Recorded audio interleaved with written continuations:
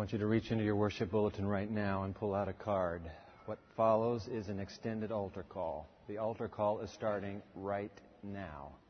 Open your worship bulletin, pull out a card that looks like this.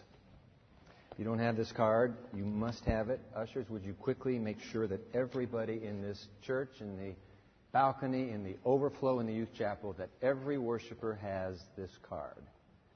Today's time in the Word is an extended altar call, and the altar call has begun right now.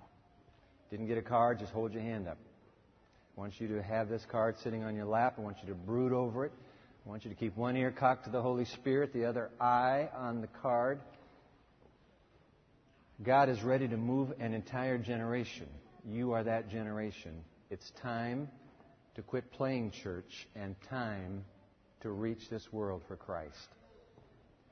And Lawrence Byrne brought me that AFM DVD this last week. I was so moved by it. I watched it twice alone. Went up to Karen. It was late one night. Went up to Karen, played it twice for her, went back down to my study, played it twice again, 6 times in a row. And every time I was moved to tears. You're telling me that 1/3 of this planet has never heard of the Lord Jesus Christ?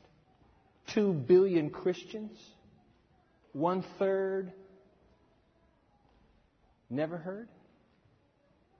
How can you and I sit here week after week after week and not respond? Today's sermon is an extended altar call, and it has just begun. Take your card. Look at the options on the back. We'll go through them in a moment. I want you to sign up today. God is calling you to sign up today. This is not just an altar call for 18-year-olds. This is an altar call for 28-year-olds and 38-year-olds and 48-year-olds and 58-year-olds. And you're going to find out in a moment with a live connection somewhere on this planet that there's a 67-year-old couple, since retiring, in a closed country, working right now. You are why God is making this appeal. It's not me making the appeal. It's not the church making the appeal. It's not Adventist Frontier Missions making the appeal. It's not Japheth and the Center of Youth Evangelism making the appeal. It's not the General Conference Secretariat making the appeal. All 3 organizations helped me this week to shape this appeal. This appeal is from God to you. We just saw the numbers. We can't sit here and not respond. Pray with me, please. Oh, God, what are we going to do with these numbers? This astounding need. Do not let us do nothing, I pray. Amen. There's one more radical we need to meet in this series of radicals. One more. And this is what's so fascinating about this radical. Guess where he's from? Libya. Have you heard of Libya? Unless you've been sleeping through the last 4 weeks of non-stop cable TV news, you know that Libya is the site, even as we speak, of a fermenting revolution within that North Africa country, ruled for 40 years by a dictator named Muammar Gaddafi. Libya is on fire as we meet in worship today.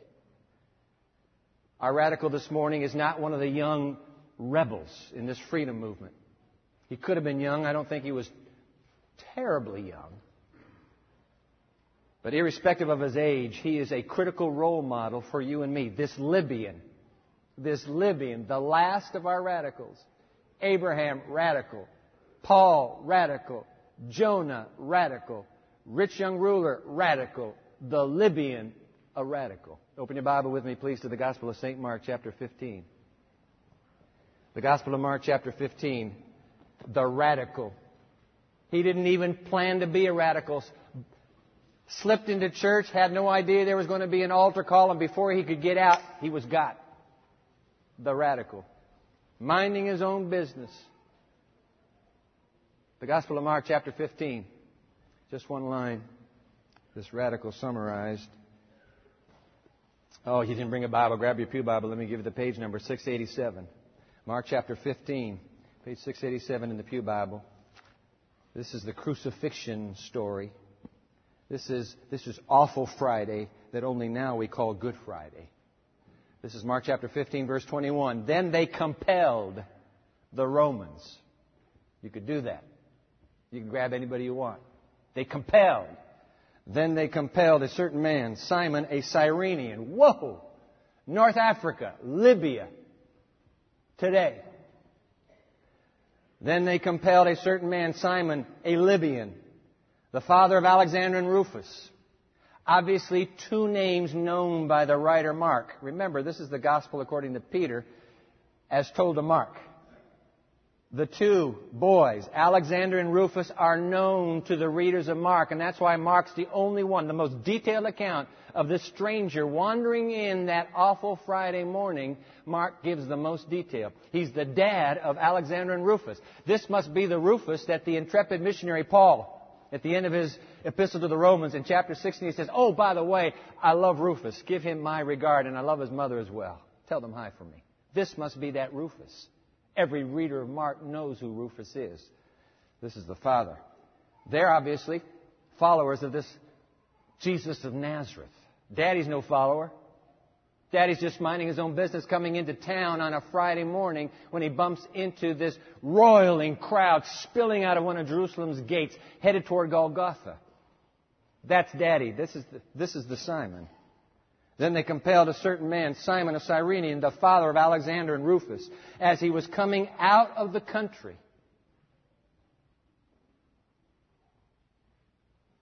You ever been around a crowd? Come on, noise, non-stop, raucous noise. This isn't a crowd, this is a mob. And curious like you and I would be if we bumped into a crowd downtown, we'd find our way. What is the preoccupation? He pushes his way to the front of the crowd. Prisoner, capital P, prisoner. He's carrying his cross, the patibulum. We always think of it as a long cross, with a cross beam. No. What they carried was the patibulum. The cross, the stakes are already at the place of execution. So now they carry the patibulum. The prisoner is carrying his patibulum. Emaciated, obviously. I mean, you just take one look at him. His back an open gouge. Bleeding profusely. The prisoner's weak, and he keeps falling to the ground, and the guards kick him. Get up! And he staggers to his feet with the patibulum, goes a few more paces, falls back down, and Simon, who doesn't know who this is, in a moment of compassion and just talking to himself, said, can't they see? He's too weak. And that's all the Roman legionnaires needed. They overhear an expression of sympathy. You! Pick up the cross. Go! And Simon drags the patibulum only on his shoulders behind this stumbling prisoner to the summit of Golgotha. That's all we have. That's all we have of his story. But we have this line from the classic Desire of Ages, on the life of Christ. And I'll put it on the screen for you. I want you to look at this, brood on this. Because somehow Simon is a critical role model for the likes of you and me. We can't just dismiss this. We can't just say, well, he was not for me. No, this is for you. I'm reading from off the screen. At this time, a stranger, Simon, a Cyrenian, coming in from the country, meets the throng. He hears the taunts and ribaldry of the crowd. He hears the words contemptuously repeated, make way for the King of the Jews. He stops in astonishment at the scene, and as he expresses his compassion, they seize him and place the cross on his shoulders. Simon had heard of Jesus. His sons were believers in the Savior, but he was not a disciple. The bearing of the cross to Calvary was a blessing to Simon, and he was ever after grateful for this providence. It led him to take upon himself the cross of Christ from choice and ever cheerfully stand beneath its burden. End quote. The radical. Minding his own business, showing up in church when an invitation is given, and suddenly his life is on the line and he has to make a decision. On the spot, he has to make the decision. And he spent his life passionate for the crucified one behind whom he carried the cross. Why does Mark go to all this labor to make sure we have all the details of this short little vignette? Mark knows he has just inserted, a few pages earlier, a teaching of Jesus for radicals. He must now illustrate it so that we know what it means when we come to the teaching. And now we go to the teaching. The altar call has already begun. Take a look at the teaching. Mark chapter 8. So just turn a few pages back. Mark chapter 8. The words of Christ. You have a red letter Bible, these words ought to be bright red.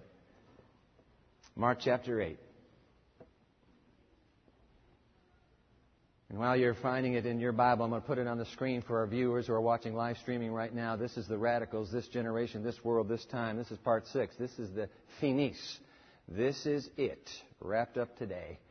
You don't have the card that was just handed out a moment ago. You can get it, www.pmchurch.tv. There's a study guide accompanying this. You can get that as well. It's not a fill-in-the-blank study guide. It's one you keep and brood over for the journey ahead. Mark chapter 8, pick it up in verse 34. And when he had called the people to himself, that would be Jesus, with his disciples also. Let us be clear. This isn't just a little to the masses I have a teaching today. This is, yo, you who follow me, listen up carefully. This is to his disciples. He said to all of them, whoever desires to come after me, if any man wants to come after me, if any woman wants to come after me, let her deny herself. Let him deny himself and take up his cross and follow me. You know what? When he says cross, he's not talking about something that dangles around your neck on a silver chain. That's the cross to this generation. I wear it as cufflinks, hanging around my neck, stick it in my ear now and then just to feel like a Christian. That's not the cross he's talking about. When he says cross to his listeners, in an instant they know this is the brutal form of Roman execution. He's talking about the patibulum. Take up your patibulum, find where those stakes are pounded into the ground. You'll know what to do. This is bloody and messy. That's why it's radical.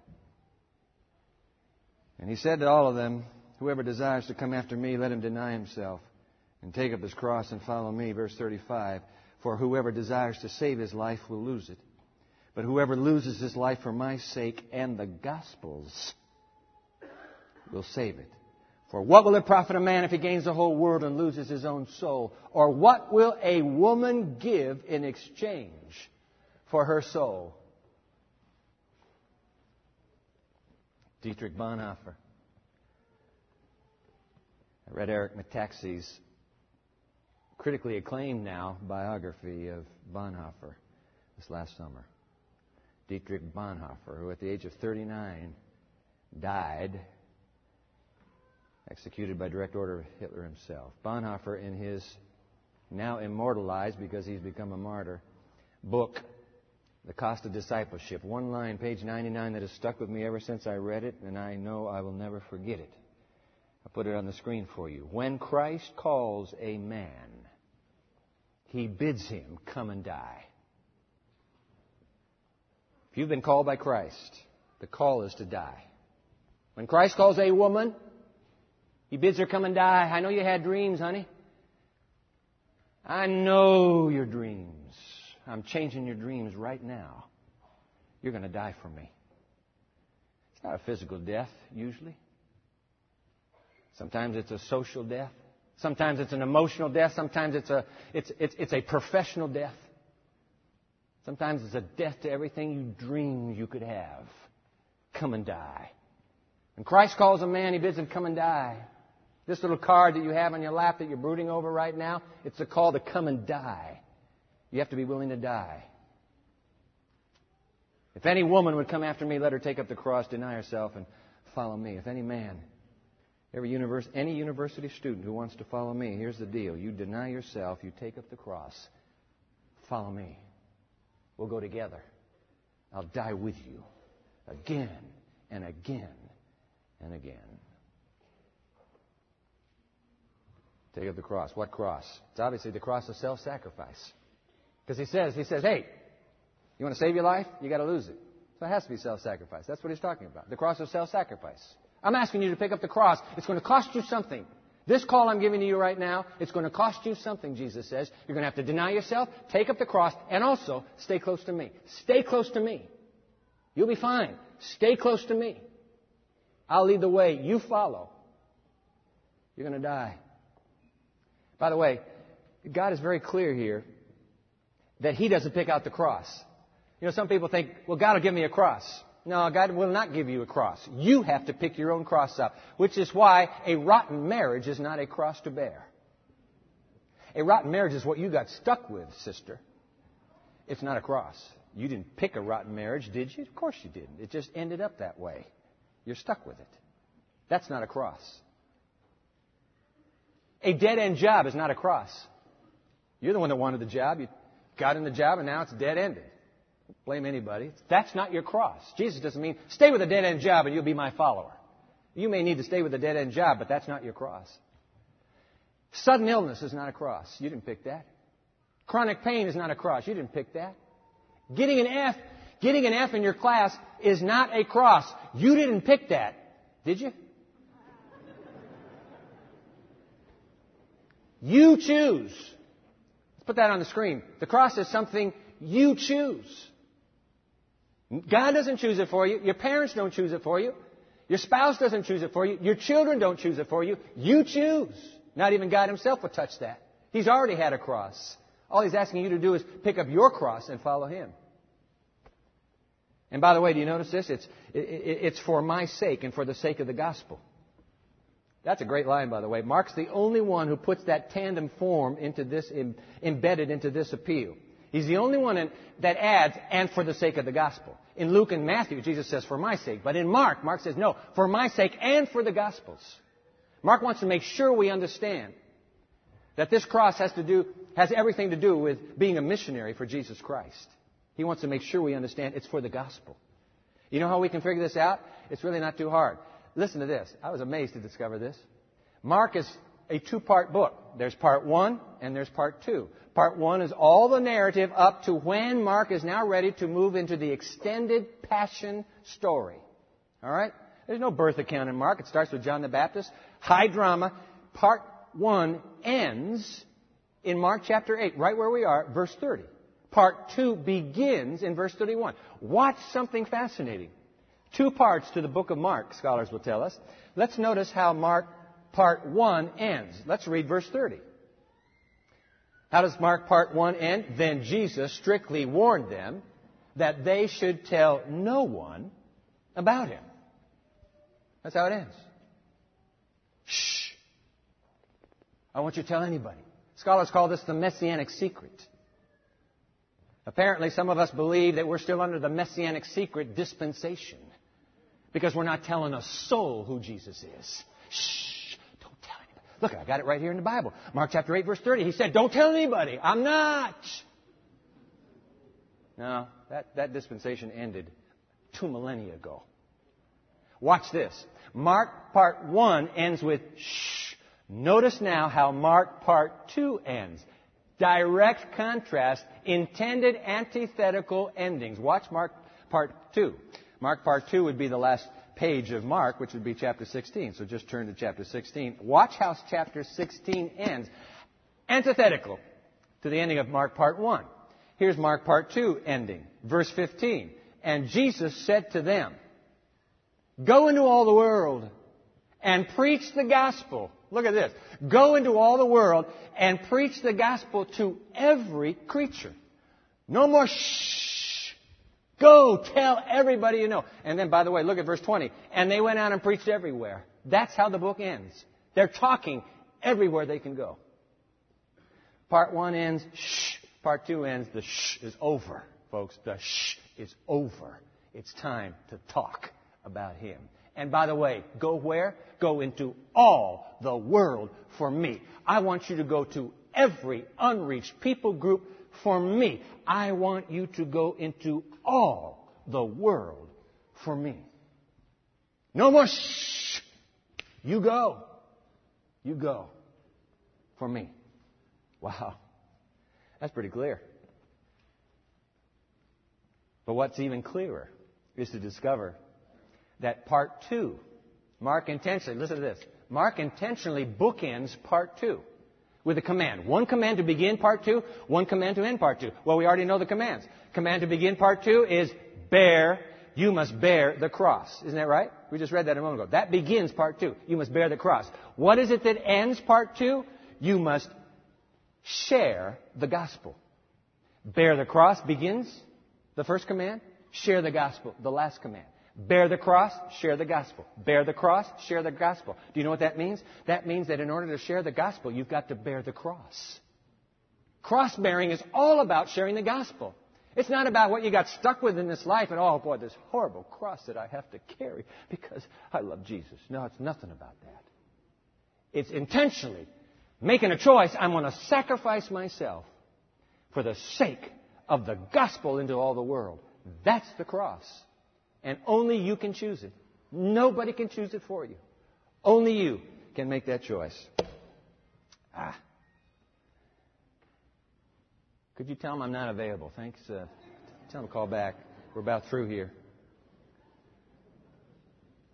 Which means, ladies and gentlemen, let me put this on the screen for you. This means that cross-bearing and gospel sharing. Put that line on the screen, please. Cross-bearing and gospel sharing. There it is. Are the crimson heart of what it means to become a missionary for Jesus. That's why this sermon is an altar call from this little teaching. It's very short. This little teaching from stem to stern is an altar call. It's this call. We have to decide today. We've had Sabbath after Sabbath thinking about the radicals and saying, "Oh boy, I'd love to be one of them. Oh man, I'd love to. I feel a little bit of passion in my soul to do something for Jesus." This is it. Now you decide. You got this card? We're ready to go. You know, did you get that DVD? Did you listen to the numbers of the DVD? 2 billion human beings unreached right now. Millions and millions of men, women, and children who go to bed tonight, no knowledge of the Savior, no promise of salvation. They have no hope. Zero, nada, nothing, no hope.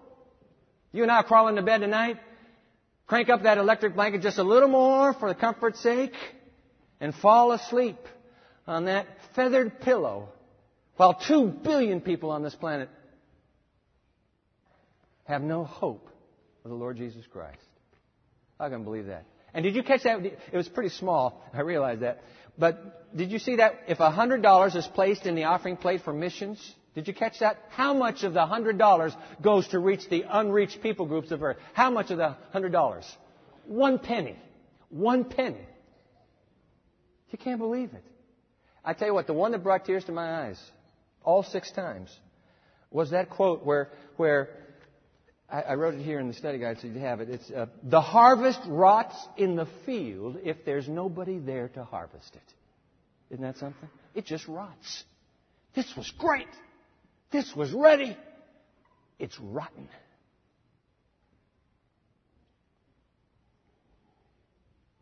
Wow. I got a stack of... Let me just share this with you.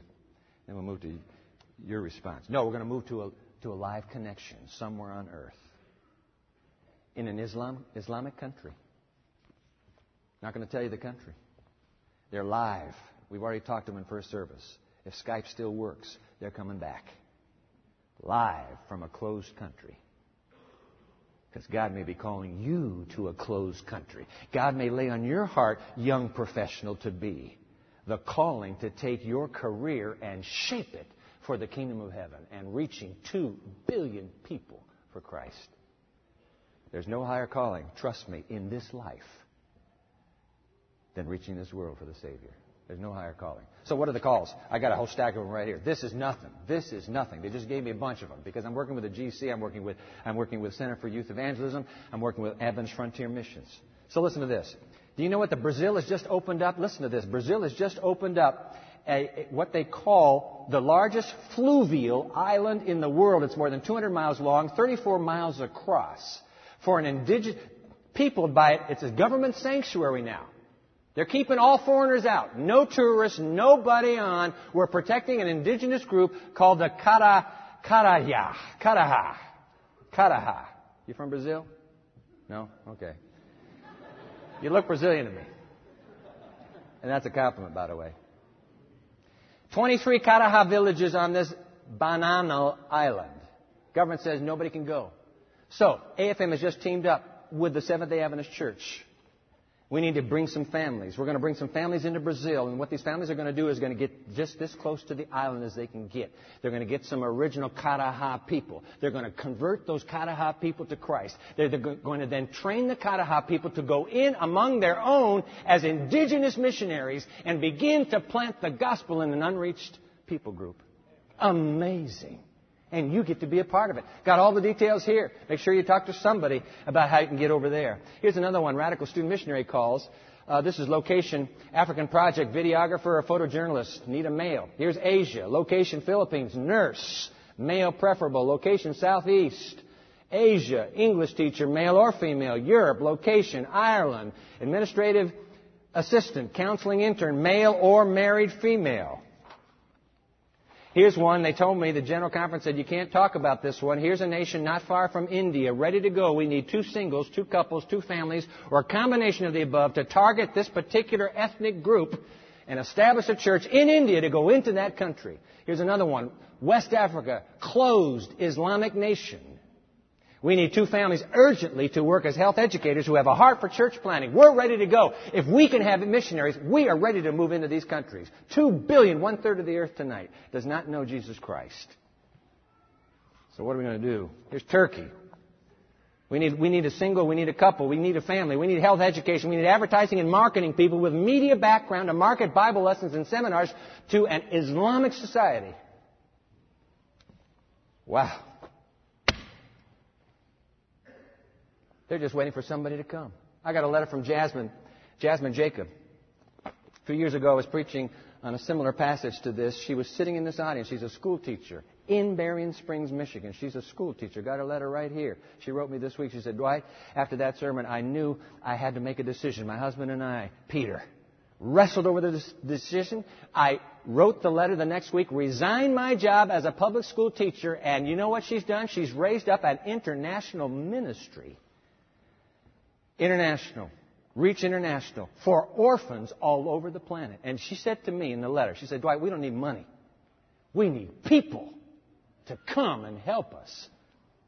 I'm looking at my buddy Donnie Starlin sitting right down here, Adventist World Aviation in Trudy.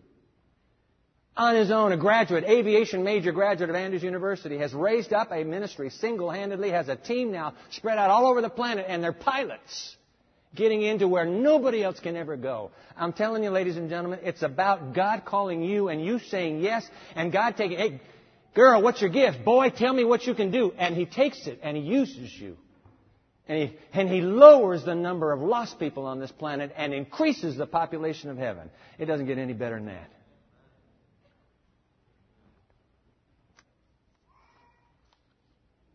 I'm going to read our text one more time and then we'll go to this closed country. Put the text on the screen one more time, please. Mark chapter 8, verse 34. When Jesus had called the people to Himself with His disciples, He said, hey, all of you, whoever desires to come after me, let him deny himself and take up his cross and follow me. For whoever desires to save his life will lose it, but whoever loses his life for my sake and the gospel's will save it. For what will it profit a woman if she gains the whole world and loses her own soul? Or what will a man give in exchange for his soul? So are you willing to go for Jesus? You willing to fill this out? Your name, email, cell phone. That's all we need. Name, email, and cell phone. In 24 hours, somebody will be in touch with you. This isn't going into a huge hole. Within 24 hours, your decision will be recognized, and you will begin a journey. You say, Dwight, I'm not ready to make any decision right now. I can't pack my bags by tomorrow. Nobody's packing bags by tomorrow. Nobody's leaving this next week. Nobody. But you've got to make the decision now. You can't put it off. Say, well, when the time is convenient, I'll call for that conviction to come back. It may never come back. You can't play with God's convictions. They come when you're ready and God's ready. If you have a conviction, today's the day. You just say, I'm willing to go. He'll take care of the details. Well, Dwight, I got to finish school first. I got a career that I'm just building right now. You can't ask me to go. I'm not asking you to do anything. It's Jesus who's talking to you. If He says go, you got to go. It just goes that way. You win. You win when you lose your life. It's the upside. It's what Thomas Crable called the upside down kingdom. In order to win, you have to lose. In order to live, you have to die. Upside down. I know it. It's not this culture. It's another culture. It's a heavenly culture. It's the Calvary culture. You die to win. You die to win. When Christ calls a man, He bids him, come and die. All right, we got two guys. I see them on the screen. This is a closed country. All right? Not going to tell you where it is. We've even had to give them pseudonyms. Had a little slip up in First Church, but there won't be a slip up this time. Here are their pseudonyms. I know one of these guys. He's a graduate of Andrews University. We've been together a lot. I know him. The other one I just met this last week on Skype. You're going to see a young one, and then you're going to see an older one. The young one's the student missionary. The older one's the missionary. Been there 6 years, by the way. Here are the names we're giving him. Barnabas Hope. Oh, I like that. Barnabas Hope and Les Miles. There's nothing wrong with that, is it? And by the way, when this goes out on the telecast, live streaming, we'll get this, but nobody else will ever see these faces. We have to protect the faces. All right? So, Barnabas, Hope, and Les Miles, are you guys really here from where you are in the world? Hello. Hello. Yo, you are here. Good to see you both. Same here. Bless you. Hey, listen, the two of you, we're so proud of you. I haven't even told them where you're from, but we're just proud of you for representing this radical calling. And we've been thinking, as I told you this week, we would be looking at Mark chapter 8, taking up the cross and following Jesus.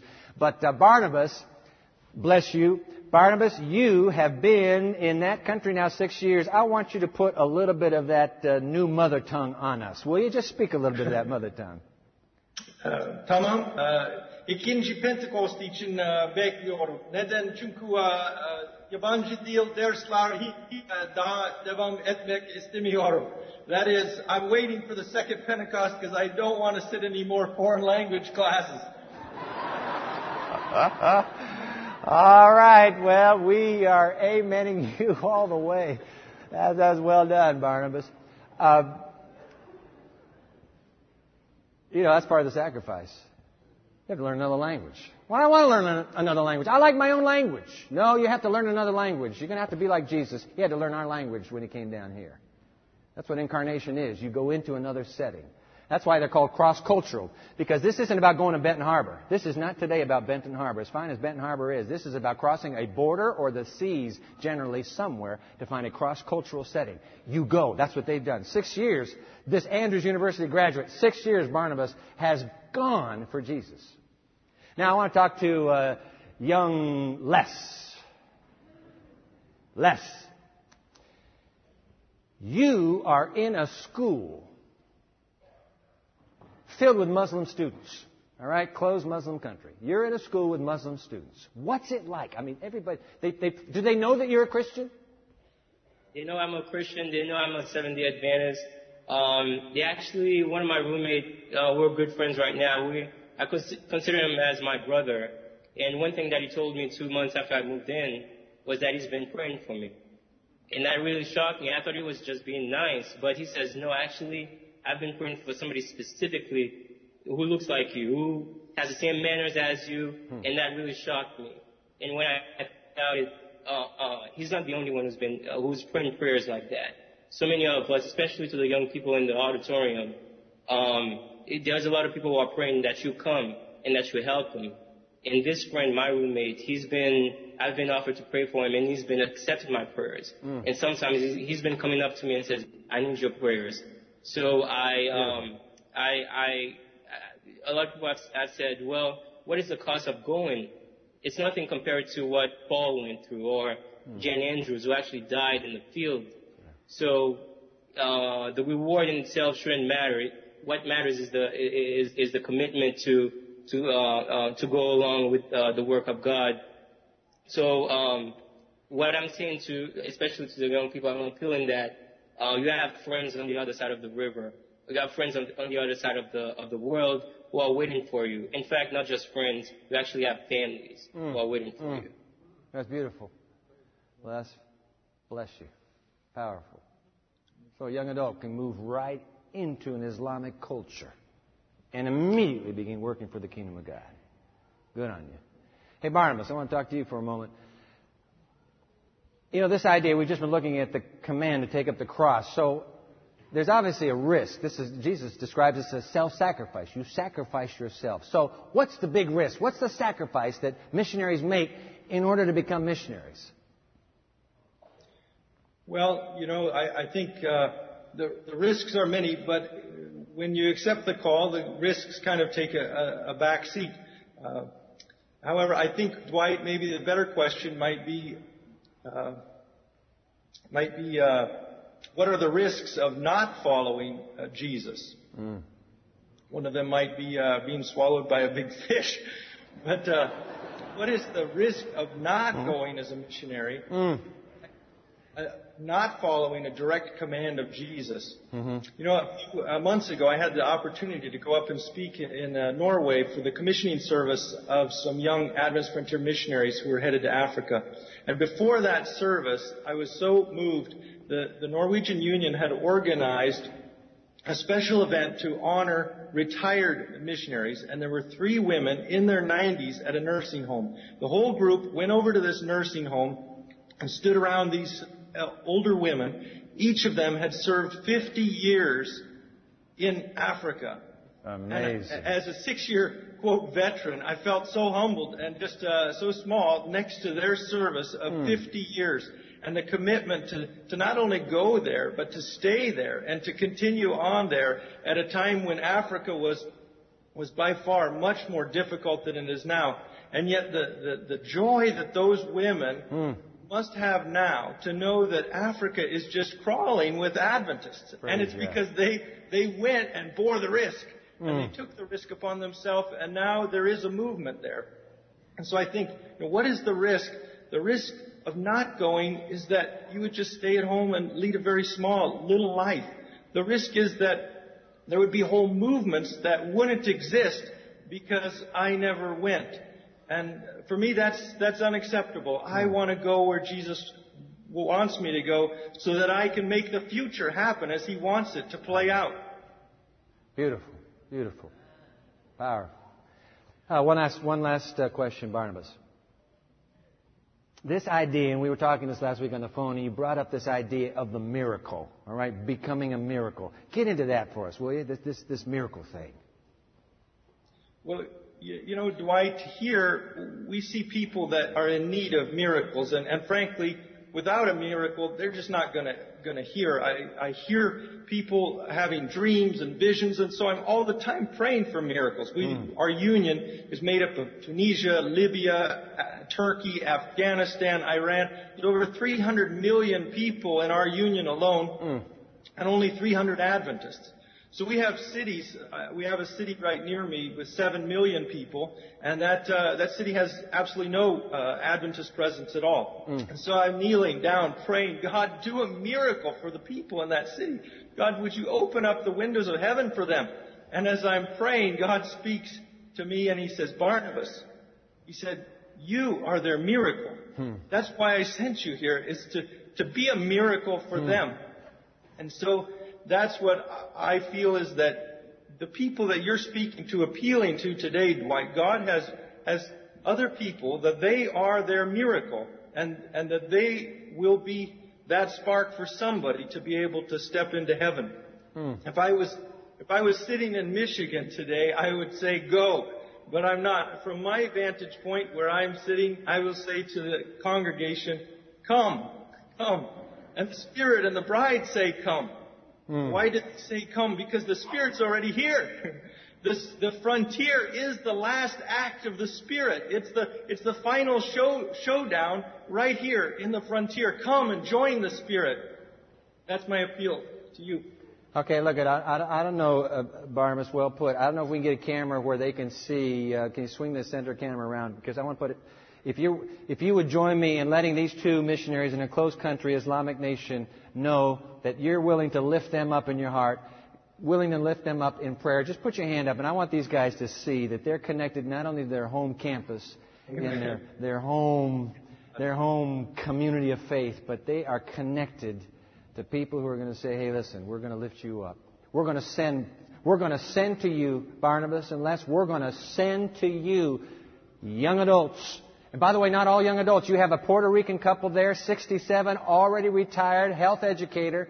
No, he was an educator, and they're working with you now, so any age can go for the Lord Jesus Christ. God bless you both. Keep praying for us here. Thank you. Thank you. Be careful. Be careful. Ladies and gentlemen, that's it. That's it. Jesus says, if you want to follow me, deny yourself, take up your cross. Of course it's going to be tough. Of course you're going to sacrifice.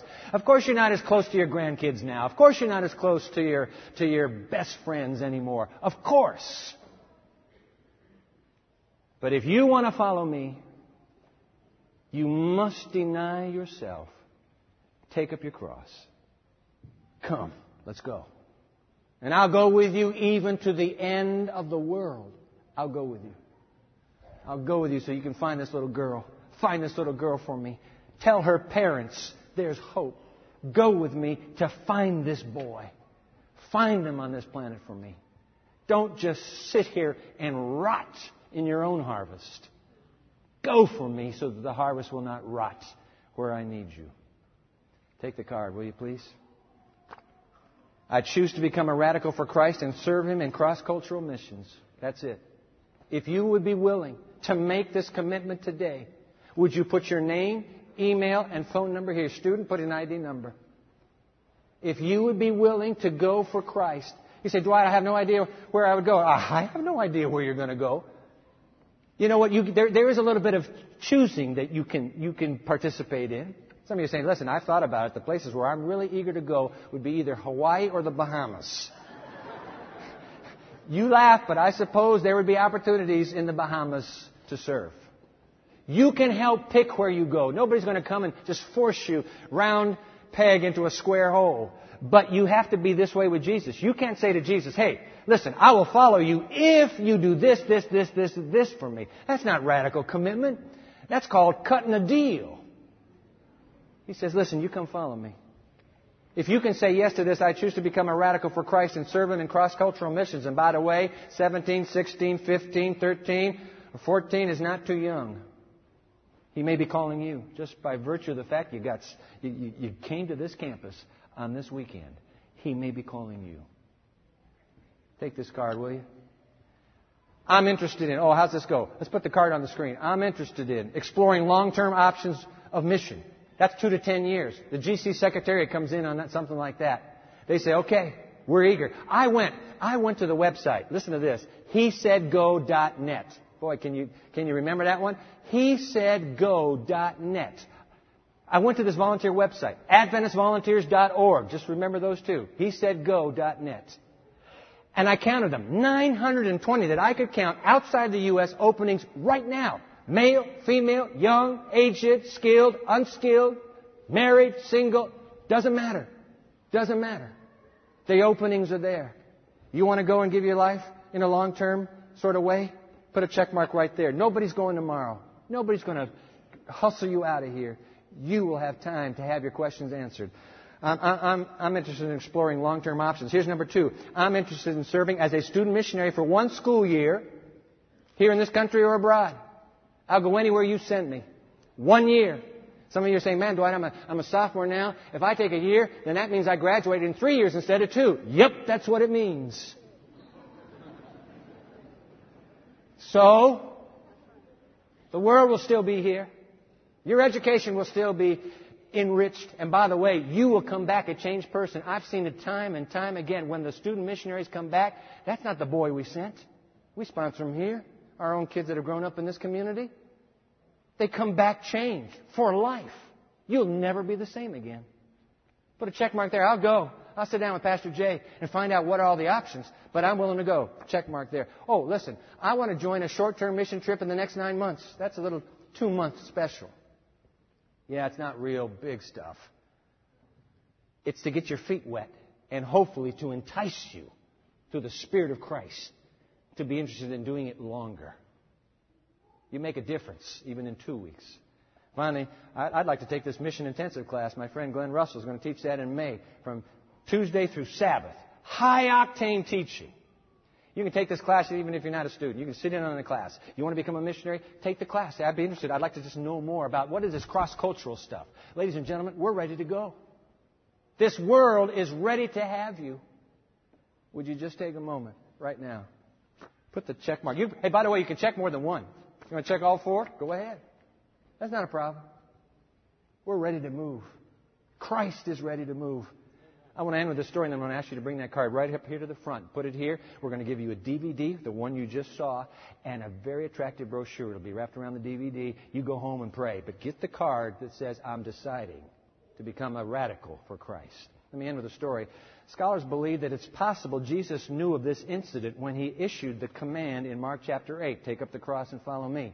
A young Jewish rebel seeking to overthrow the hated Romans with a band of followers put up stiff resistance, but was broken by Rome's iron fist. The centurion decided to make a public example of this Jewish rebel leader and his followers. And so he summoned the entire village, their hometown, and summoned them all out to the little village square. And he stood the prisoners, the leader and his followers, in the center of the square. And he said, all right, I'm going to give you one command. Rome is gracious. Rome is giving you this offer. If you will swear allegiance to Caesar, you will not die. If you will not swear allegiance to Caesar, there's a pile of patibula right over there. Pick up your patibula. Go out to the site outside the village, and we'll execute you. When he was through, the villagers hushed. The young rebel leader looked at those crosses, looked into the face of the centurion, looked at his wife and his children, thought for a moment, and then quietly, without a word, walked over to that pile of crosses, picked up his cross, and began the journey to the stakes outside the village. His followers stared at him, looked at the centurion, looked at their families, and then one by one, every single one of them walked to the pile of crosses, picked up the cross, and followed their leader. Jesus says, you want to follow me? I need you to do the same thing. I need you to deny yourself. Take up a cross. You choose. You choose. And when you have your cross, come. And lo, I'll be with you always, even to the end of the age. You come. And so I'm inviting you on behalf of the Lord Jesus Christ to come to Him right now with your cross and this card. If you have filled out this card, would you step out of that pew right now and make your way here to the front? You're in the balcony. I'm going to ask you to go down the stairs and come here to the front. You're in overflow right now. You're in overflow right now. I want to invite you to come to the front. Bring your card. You're going to get a DVD in exchange for that card. Somebody will call you within 24 hours. You need to know the people have been praying for you all this week. God has had His eye on you since this series began. And He's been preparing your heart. I want you to push right in. I want you to come all the way up here onto the platform. Push right in so that everybody in the back can come all the way to the front. Those of you who have come forward, just come right up here. Don't go back to your seat. Stay right here. I want to pray with you. I want to have a prayer of dedication. Come right on in, guys. Pull right up here. Those of you that got your DVDs, come right on up. Follow Jeff. Come on, Jeff, right up here. Come on up. We've got to make room. Jesus is calling you to take up the cross, to sacrifice yourself. You say, Dwight, I'm not 18. You're not supposed to be 18. I'm 38. Good for you. I'm 48. Good for you. You come. Jesus says, come. Just take the cross. You're in overflow right now. You're in overflow right now. I want you to come. Just walk through. There's just a short little hallway. Come in. Bring this card. Bring the card with you. And say, Jesus, by your grace, I don't know how I'm going to do this. I got so many questions. Don't worry about the questions, my friend. The questions will get answered one by one. Hey, Dwight, are you telling me that all the barriers will disappear when I come to Jesus? No, I'm not telling you that. There's somebody who doesn't want you to go. There's somebody who right now who is whispering every barrier he can quickly think of to hold you. He said, don't you go. You got a life. You're going to be somebody someday. Don't give your life to a bunch of nothings around the world. Oh, I tell you what, my friend, you say no. You say no to Him. And you say yes to Jesus. You come.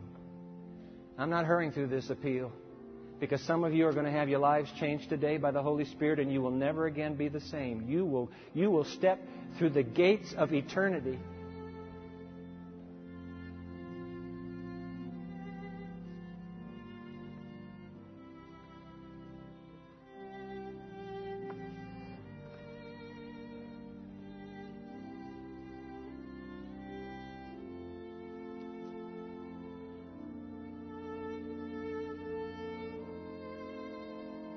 You will step through the gates of eternity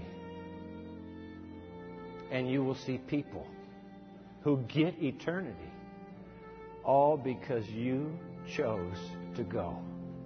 I'm telling you, it doesn't get any better than that. You have increased the population of heaven by denying yourself, sacrificing, and saying, Lord Jesus, you carried that cross all alone for me. It is nothing for me to take up my cross. I'm right behind you, Jesus. You lead. You lead. I follow. You lead. I follow.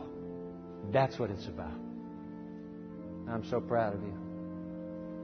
There's some others sitting here right now and your heart is just going to beat the band and you're saying, I can't. I'm telling you, my friend, if your heart is now wrestling, hear the voice of the Spirit in the midst of that pounding pulse. And consider perhaps you are God's agent to reach an unreached people on earth today. I need a microphone. Anybody here have a microphone? Give me a... Oh, bless you. Thank you, John. I'm just going to walk up to somebody. I don't know anybody up here. But I'm going to walk right up to him. What's your first name? Nick. Nick? Yeah. Let's get this mic on for Nick. Hey, Nick, what does this decision mean to you? Well, it's always been a thing that's I've always been on my heart to go out and to, do whatever I can to help somebody. So, yeah. I'm proud of you, Nick. I want to talk to this gentleman right behind you. Hi, what's your name? Isaiah is my name. Isaiah. What is this decision? What's going through your mind in making this decision? It has always been my desire to know where God wants to use me and to be there. Yeah.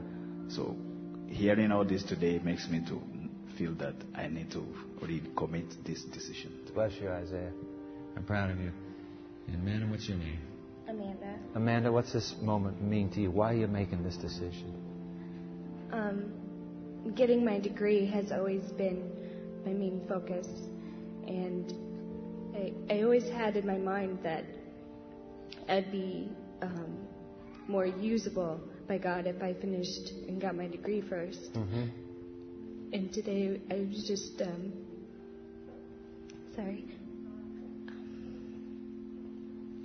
really impressed that, like, all those people have never heard about God.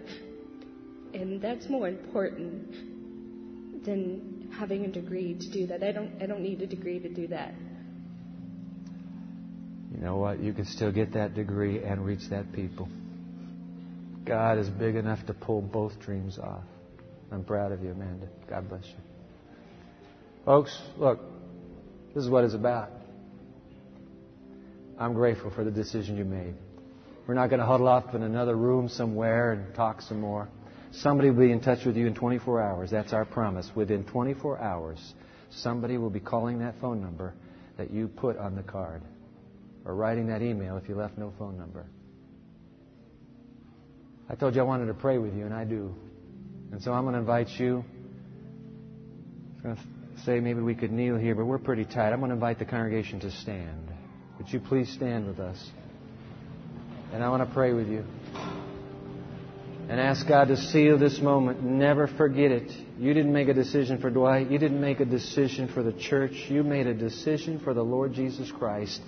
And He will see to it that your prayer comes true. Oh God, I join with these. We all stand. What can we say?